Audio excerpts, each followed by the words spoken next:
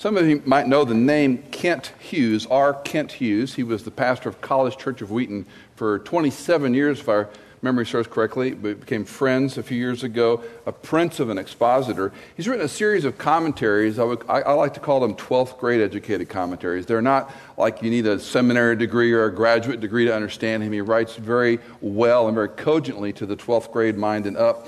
And he has 2 volumes on the little Gospel of Mark that are remarkable. And what struck me when I pulled this off the shelf a few weeks back was he begins chapter 1 of the Gospel of Mark talking about Mark 10:45, which is a verse we're going to touch on today.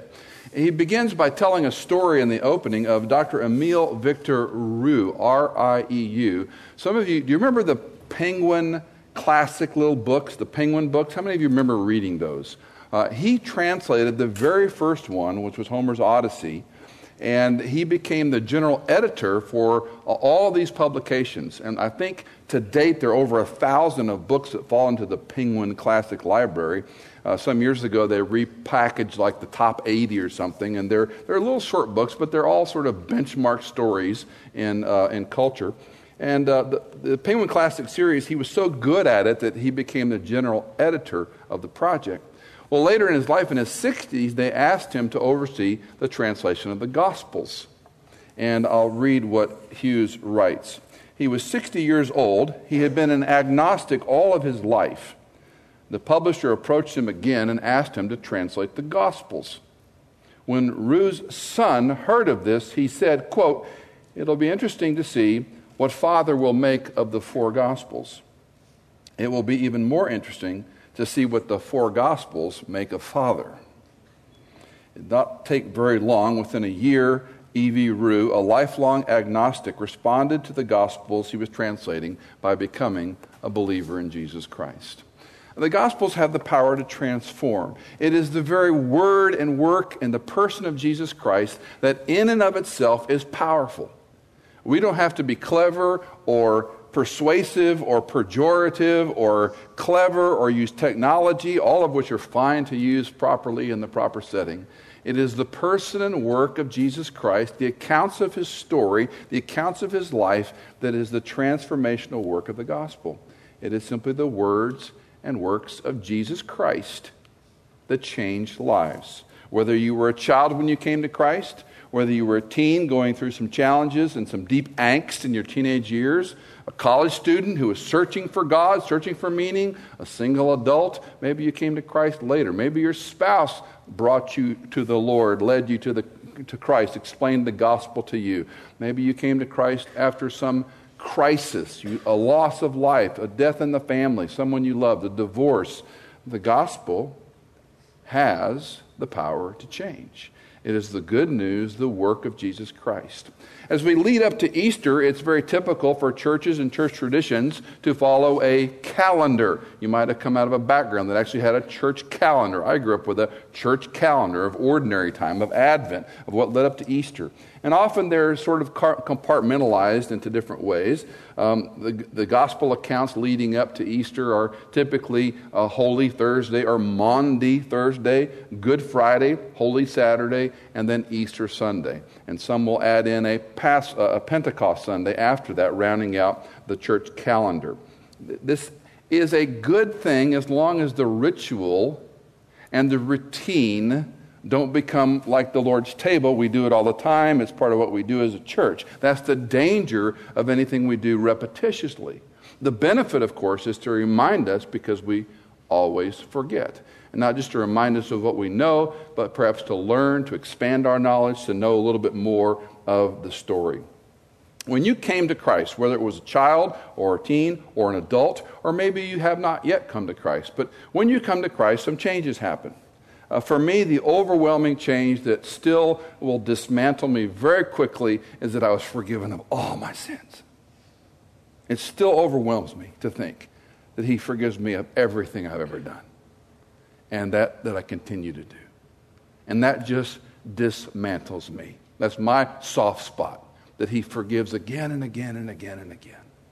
Maybe you had joy when you came to Christ. Maybe it was out of a crisis. Maybe as a child it made sense to you, and you've grown perhaps some in your life of Christ. But If you were to go back to the time you trusted Christ, however old you are, and where you are today in your spiritual journey, are you any more ready for heaven than the day you trusted Christ today? If the day you and I trusted Christ was the day we were forgiven, we were brought into the family of God, we were made complete, we're heirs to a kingdom we couldn't ever accomplish, that we are a child of the King, all the things that go along with that, our salvation is secure forever. If the day we came to Christ, that was sealed and done, why are you still here? Why am I still here?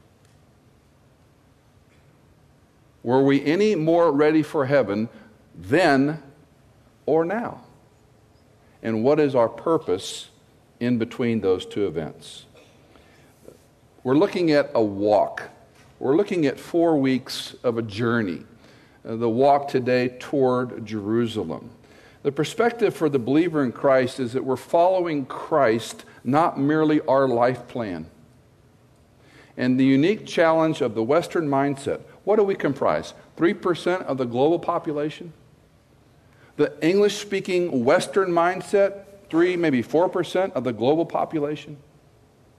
And the challenge of living in this culture, which we are extraordinarily blessed to have, and we can enjoy the good stuff of life, but the unique challenge of living in this context is what I call the if-then. We think if we do this, then that will happen.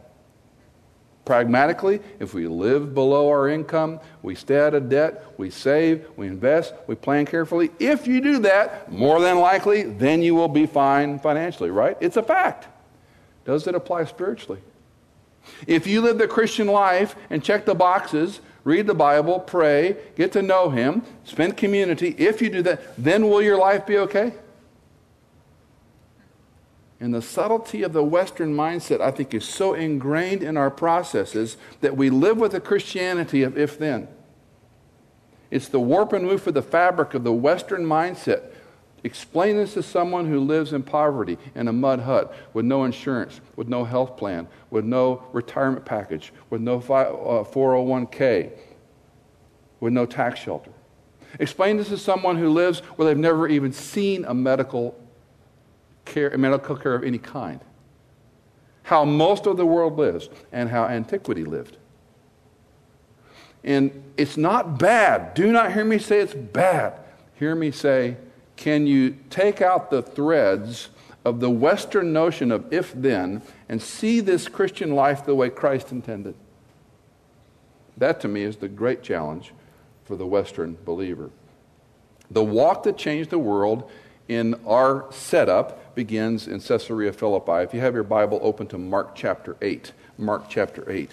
3 times in the Gospel of Mark, through God's Holy Spirit inspiring Mark, he gives 3 prophecies. Jesus explains prophetically what's going to happen to him in the days ahead as he heads to Jerusalem to be crucified on Calvary. And in chapter 8, we have what's often called Peter's confession of faith. Caesarea Philippi is in the far north. It's almost as far north as Jesus ever went in what we call the Holy Land today, the land of Jerusalem. And you'll notice in chapter 8 of Mark, verse 27, Mark 8:27, Jesus went out along with his disciples to the villages of Caesarea Philippi. On the way, he questioned the disciples, saying, "Who do people say that I am?" They told him, saying, "John the Baptist. Others say Elijah, but others one of the prophets." He continued by questioning them, "But who do you say that I am?" Peter answered and said, "You are the Christ."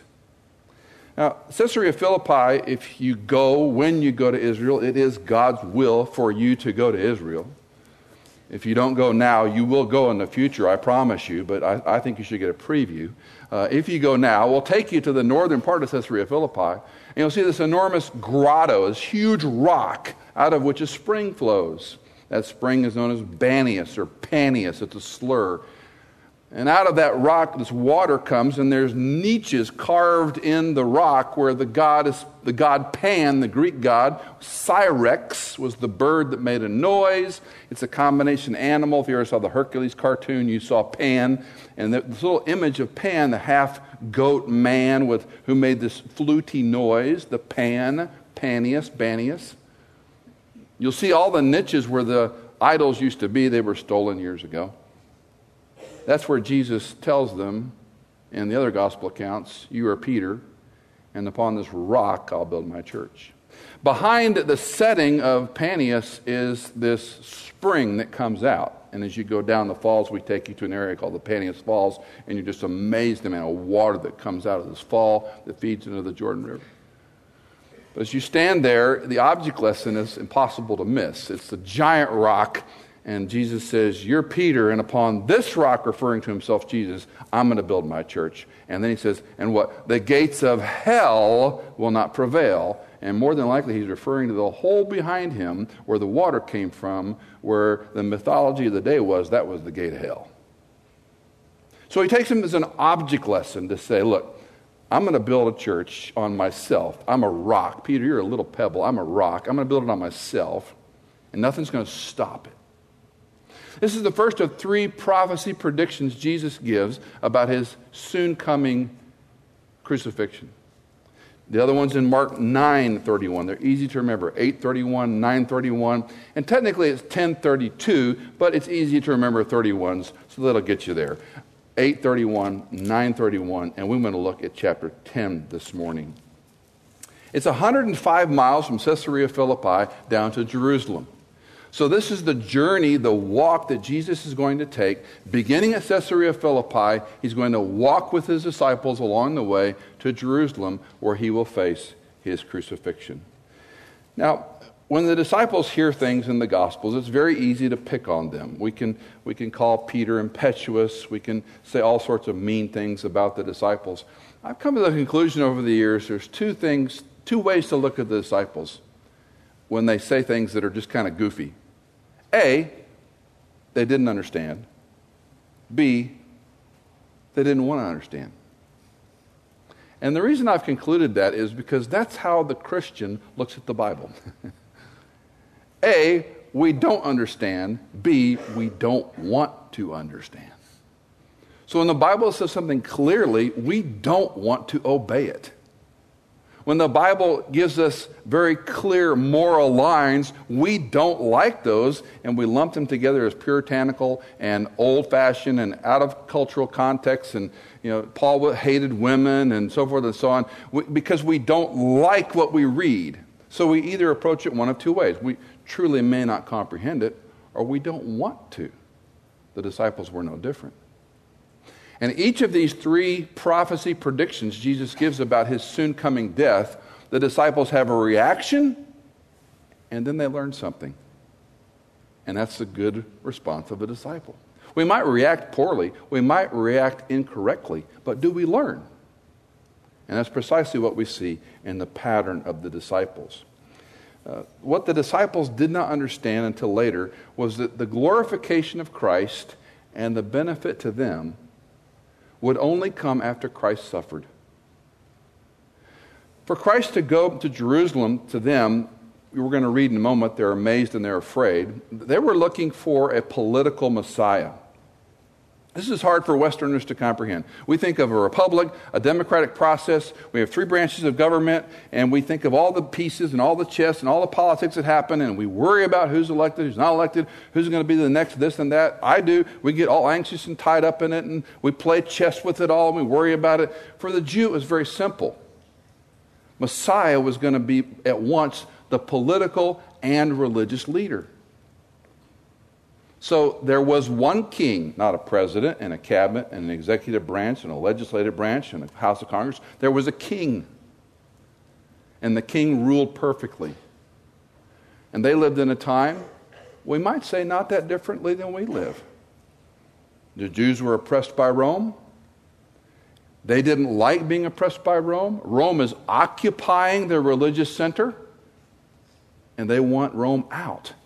They don't like the scribes and Pharisees. Let's call them the Republicans and Democrats. They don't like them.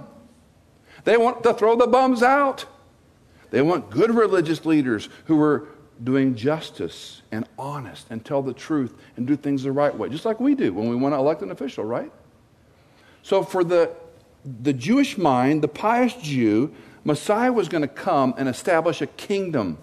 And that kingdom was going to be under God's rule, God's way, and get rid of these issues. So understand when the disciples react certain ways, don't just dismiss them or say they're dumb or obdurate. They either did not understand or they could not yet put the pieces together to comprehend. After Acts chapter 2, we'll see a 180 in the disciples' view of things. Jesus is telling them here, I must suffer. Wait, you're supposed to be the Messiah. Right, but I'm going to suffer. And it's going to be a long time coming before you get the kind of kingdom that you want to have. Well, let's look at first the disciples' reaction and then the disciples' lesson. And let me read chapter 10 of Mark, beginning at verse 32. Chapter 10 of Mark, beginning at verse 32. They were on the road going up to Jerusalem, and Jesus was walking on ahead of them, and they were amazed. And those who followed were fearful. And again he took the 12 aside and began to tell them what was going to happen to him, saying, Behold, we are going up to Jerusalem, and the Son of Man will be delivered to the chief priests and the scribes, and they will condemn him to death, and will hand him over to the Gentiles. They will mock him, and spit on him, and scourge him, and kill him. And 3 days later, he will rise again. James and John, the two sons of Zebedee, came up to Jesus saying, Teacher, we want you to do for us whatever we ask of you. And he said to them, What do you want me to do for you? They said to him, Grant us that we may sit, one on your right and one on your left, in your glory. But Jesus said to them, You do not know what you're asking. Are you able to drink the cup that I drink? Or to be baptized with the baptism with which I am baptized? They said to him, We're able. And Jesus said to them, The cup that I drink, you shall drink. And you shall be baptized with the baptism with which I am baptized. But to sit on my right or on my left, this is not mine to give, but it is for those for whom it has been prepared. Hearing this, the 10 began to feel indignant with James and John. Calling them to himself, Jesus said to them, You know that those who are recognized as rulers of the Gentiles lord it over them, and their great men exercise authority over them. But it is not this way among you. But whoever wishes to become great among you shall be your servant, and whoever wishes to be first among you shall become slave of all. For even the Son of Man did not come to be served, but to serve, and to give his life a ransom for many.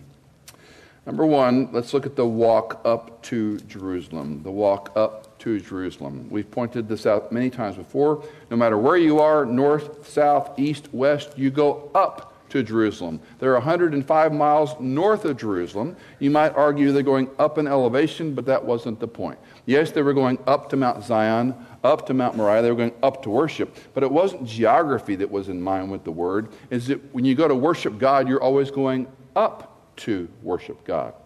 Mark gives us a precise detail that is often overlooked. Some of your Bibles say he's walking on ahead. Some of your Bibles say he was leading the way. It's a very unusual description Mark uses. It's not just as Jesus said, let's go, and they're following him. There's an intentionality behind this phrase. It says, Christ is going somewhere. And he's leading his men with them. The 12 are still intact at this point. And they're amazed and they're afraid.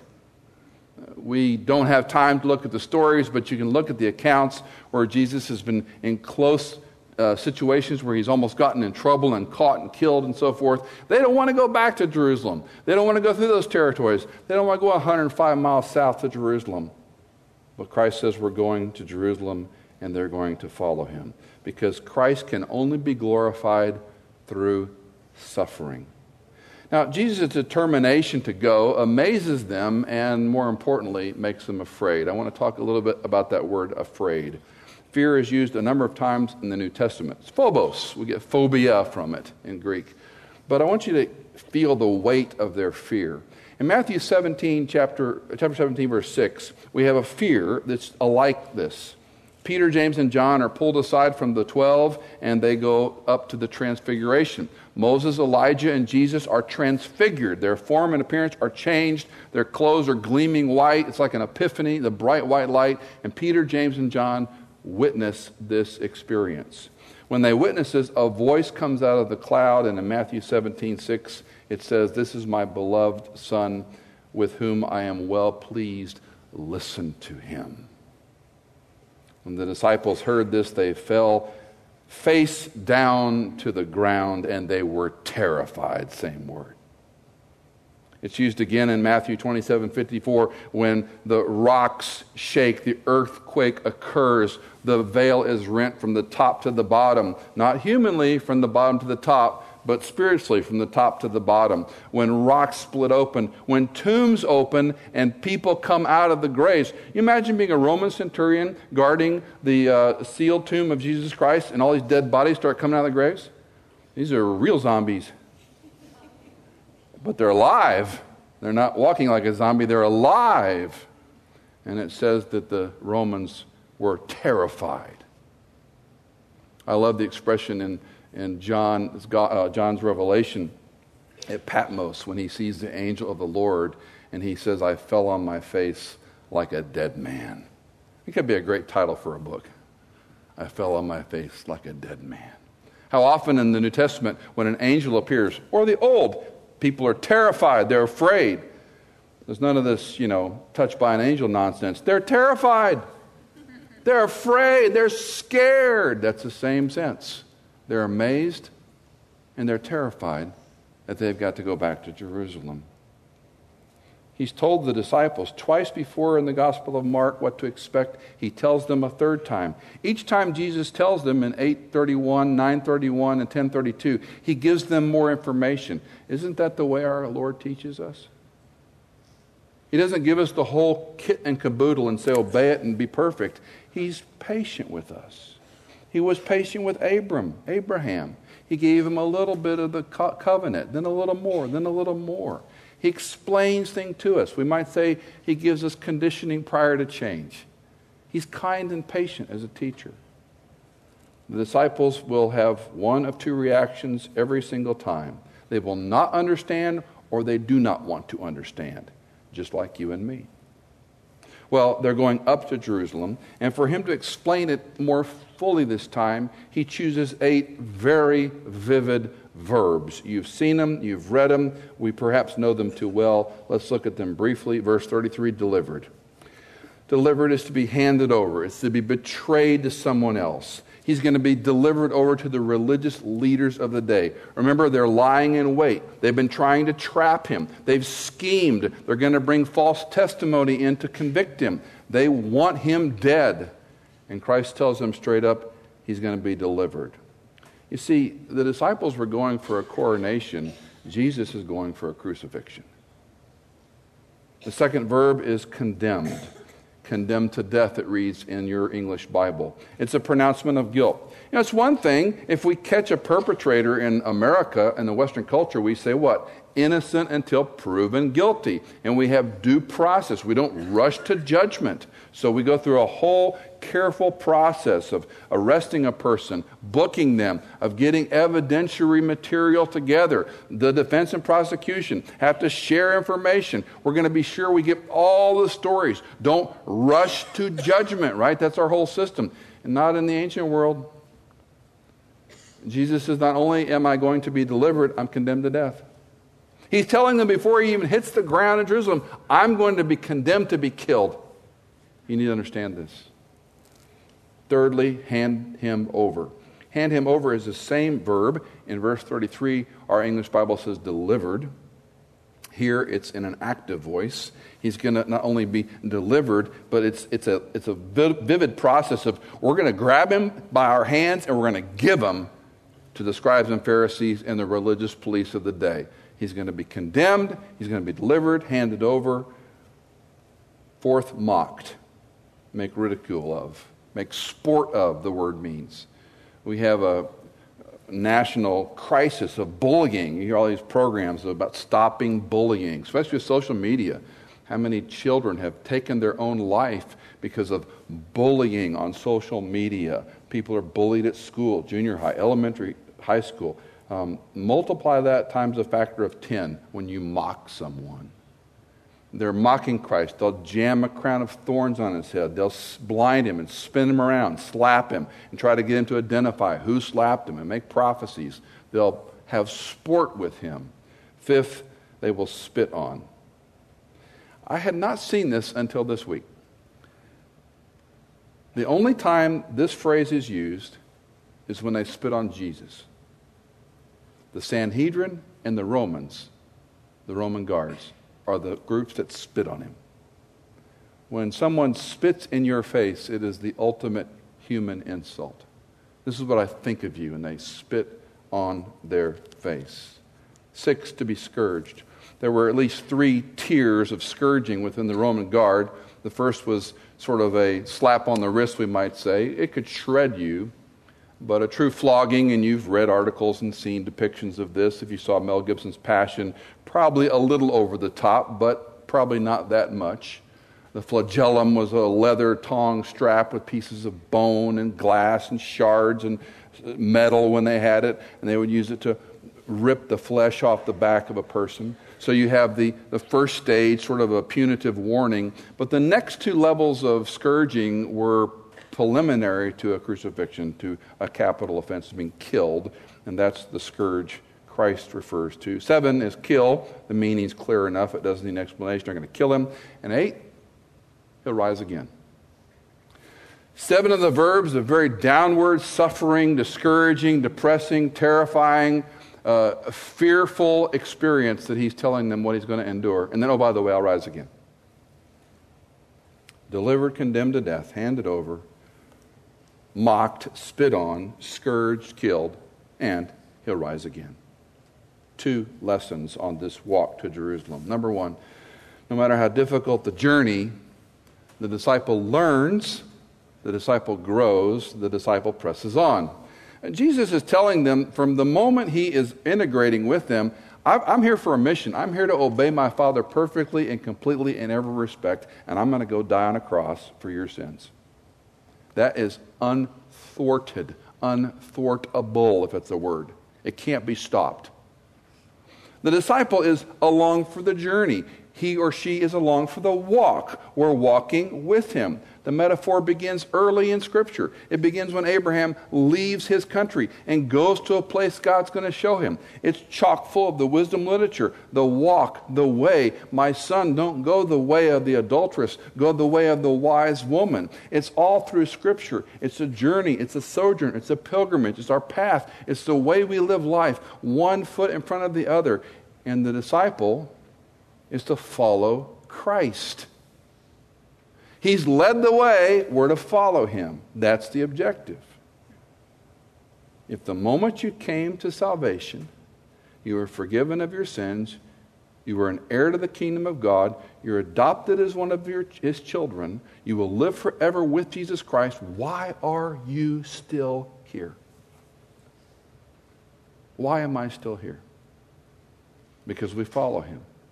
We press on. We learn.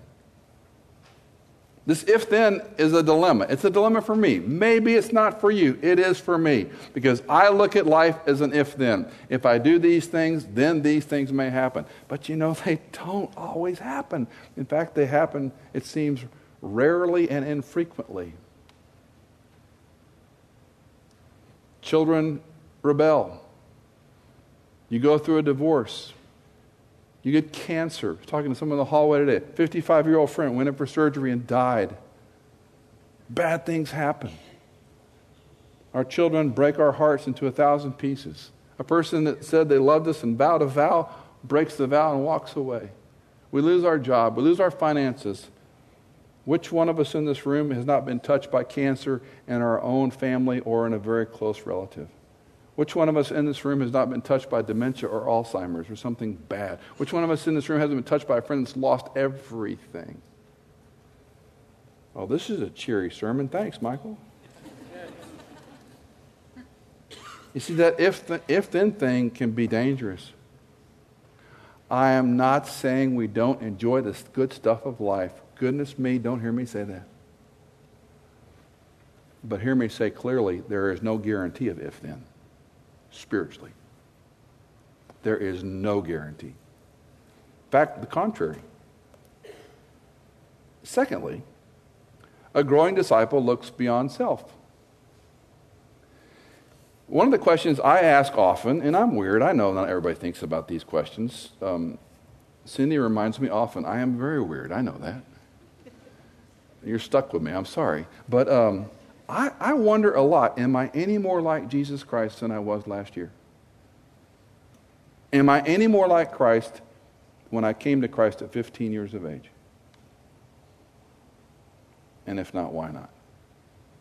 If I'm still here for some reason that I may not be able to clearly... I have a life vision statement. I've checked the boxes, taken the test. It's in a folder. I've done it. It's in the front of my Bible. It's all there. Big deal. What's God's plan? I don't always know. That's why it's a life of faith. Confident assurance of things hoped for with the convictions of things not yet seen. Faith isn't confident assurance of the things hoped for because we know the outcome. It's confident assurance of things hoped for with the conviction of things not yet seen. We live by faith. We take a walk of faith. We take a step. The disciples, come with me, gentlemen. Now, don't miss this. James and John want to be at the right and left. Now, you have to read some humor in this. You got to back up to Matthew 20:20. Salome is the mother. With all due respect to my Jewish friends, this is a Jewish mother. And she tells her two Jewish boys, go up there and ask Jesus to sit left and right. Because they all think they're going to go down there and he's going to be the king. You want to get in the first chairs? Go ask him, go ask him. And you got to love Christ's response. Will you do whatever you want? We want you whatever you want. Wouldn't you like to ask Jesus? Jesus, I want you to do whatever I want you to do. I would. Come on, be honest. I want you to do whatever I want you to do. Can you be baptized with my baptism? Sure. Can you drink the cup? Sure. Okay, you get it. Both those were images of death and suffering. And then he says, but right and left, that's not up to me. That's up to my Father. Now the 10 get mad. Because it's just like everybody else. Well, why do they get whatever they want, for goodness sakes?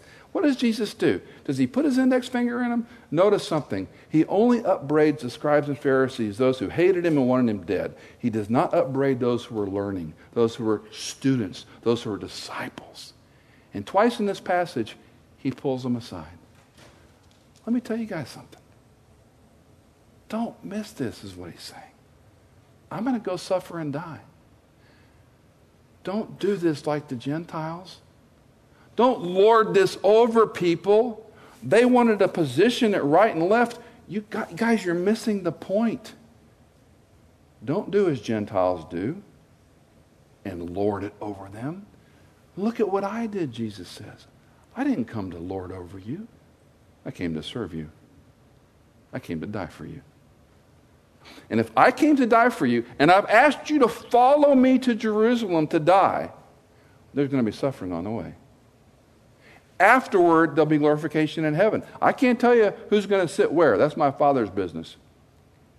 But I am going to ask you to follow me in the suffering. Now, have you ever grown apart from suffering? We think, delusional Western mindset we are, bigger, better, newer, more, if God blesses everything, that's what I want. That's what I want. I confess, my name's Michael. I want success. I want wealth. I want happy children. I want them all to love Jesus. I want my wife to have all the grandchildren she wants.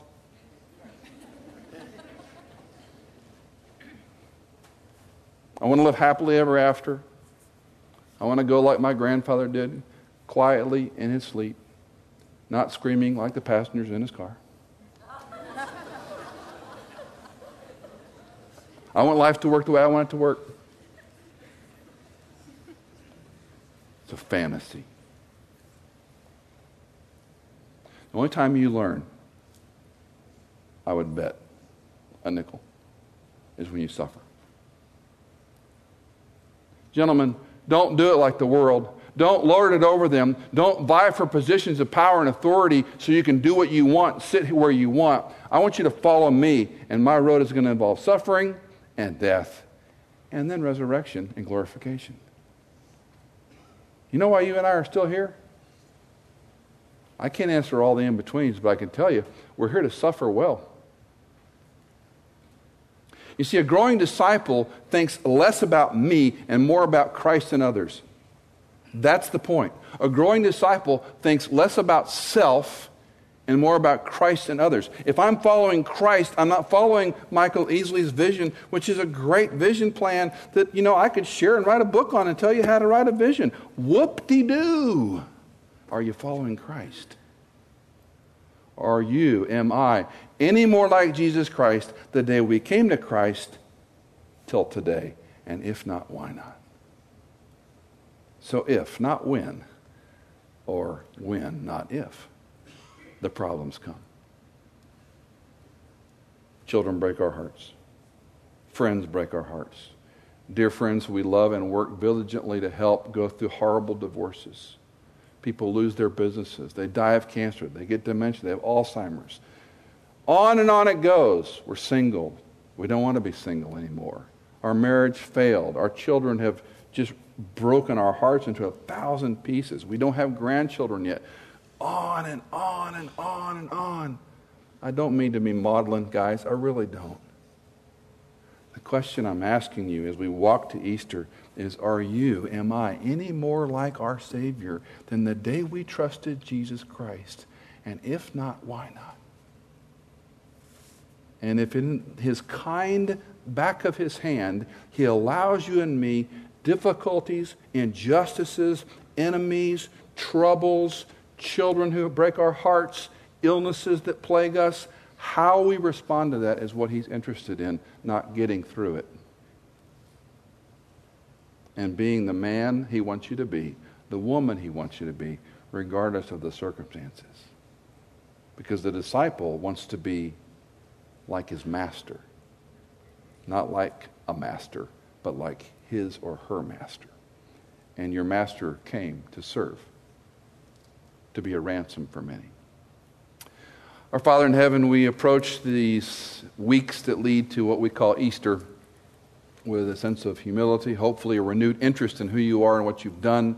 Help us to live by faith. Help us to live in between well, not simply trying to make life better or work it all out or figure it out or make it easier, but to approach the difficulties with an open heart, with open hands, with a welcoming nature that while we may loathe it, a disciple follows, a disciple presses on, a disciple learns, and we want to be like our master. Erase the bad theology and bad trappings that we've somehow glommed onto our Christianity. Yes, we can enjoy the great stuff of life and the many blessings you give us, but help us to hold them open-handedly and help us to live in such a way to please you, not merely ourselves. We love you, Lord Jesus. We thank you that you loved us first. In your name we ask and pray, amen. God bless you. Have a great week.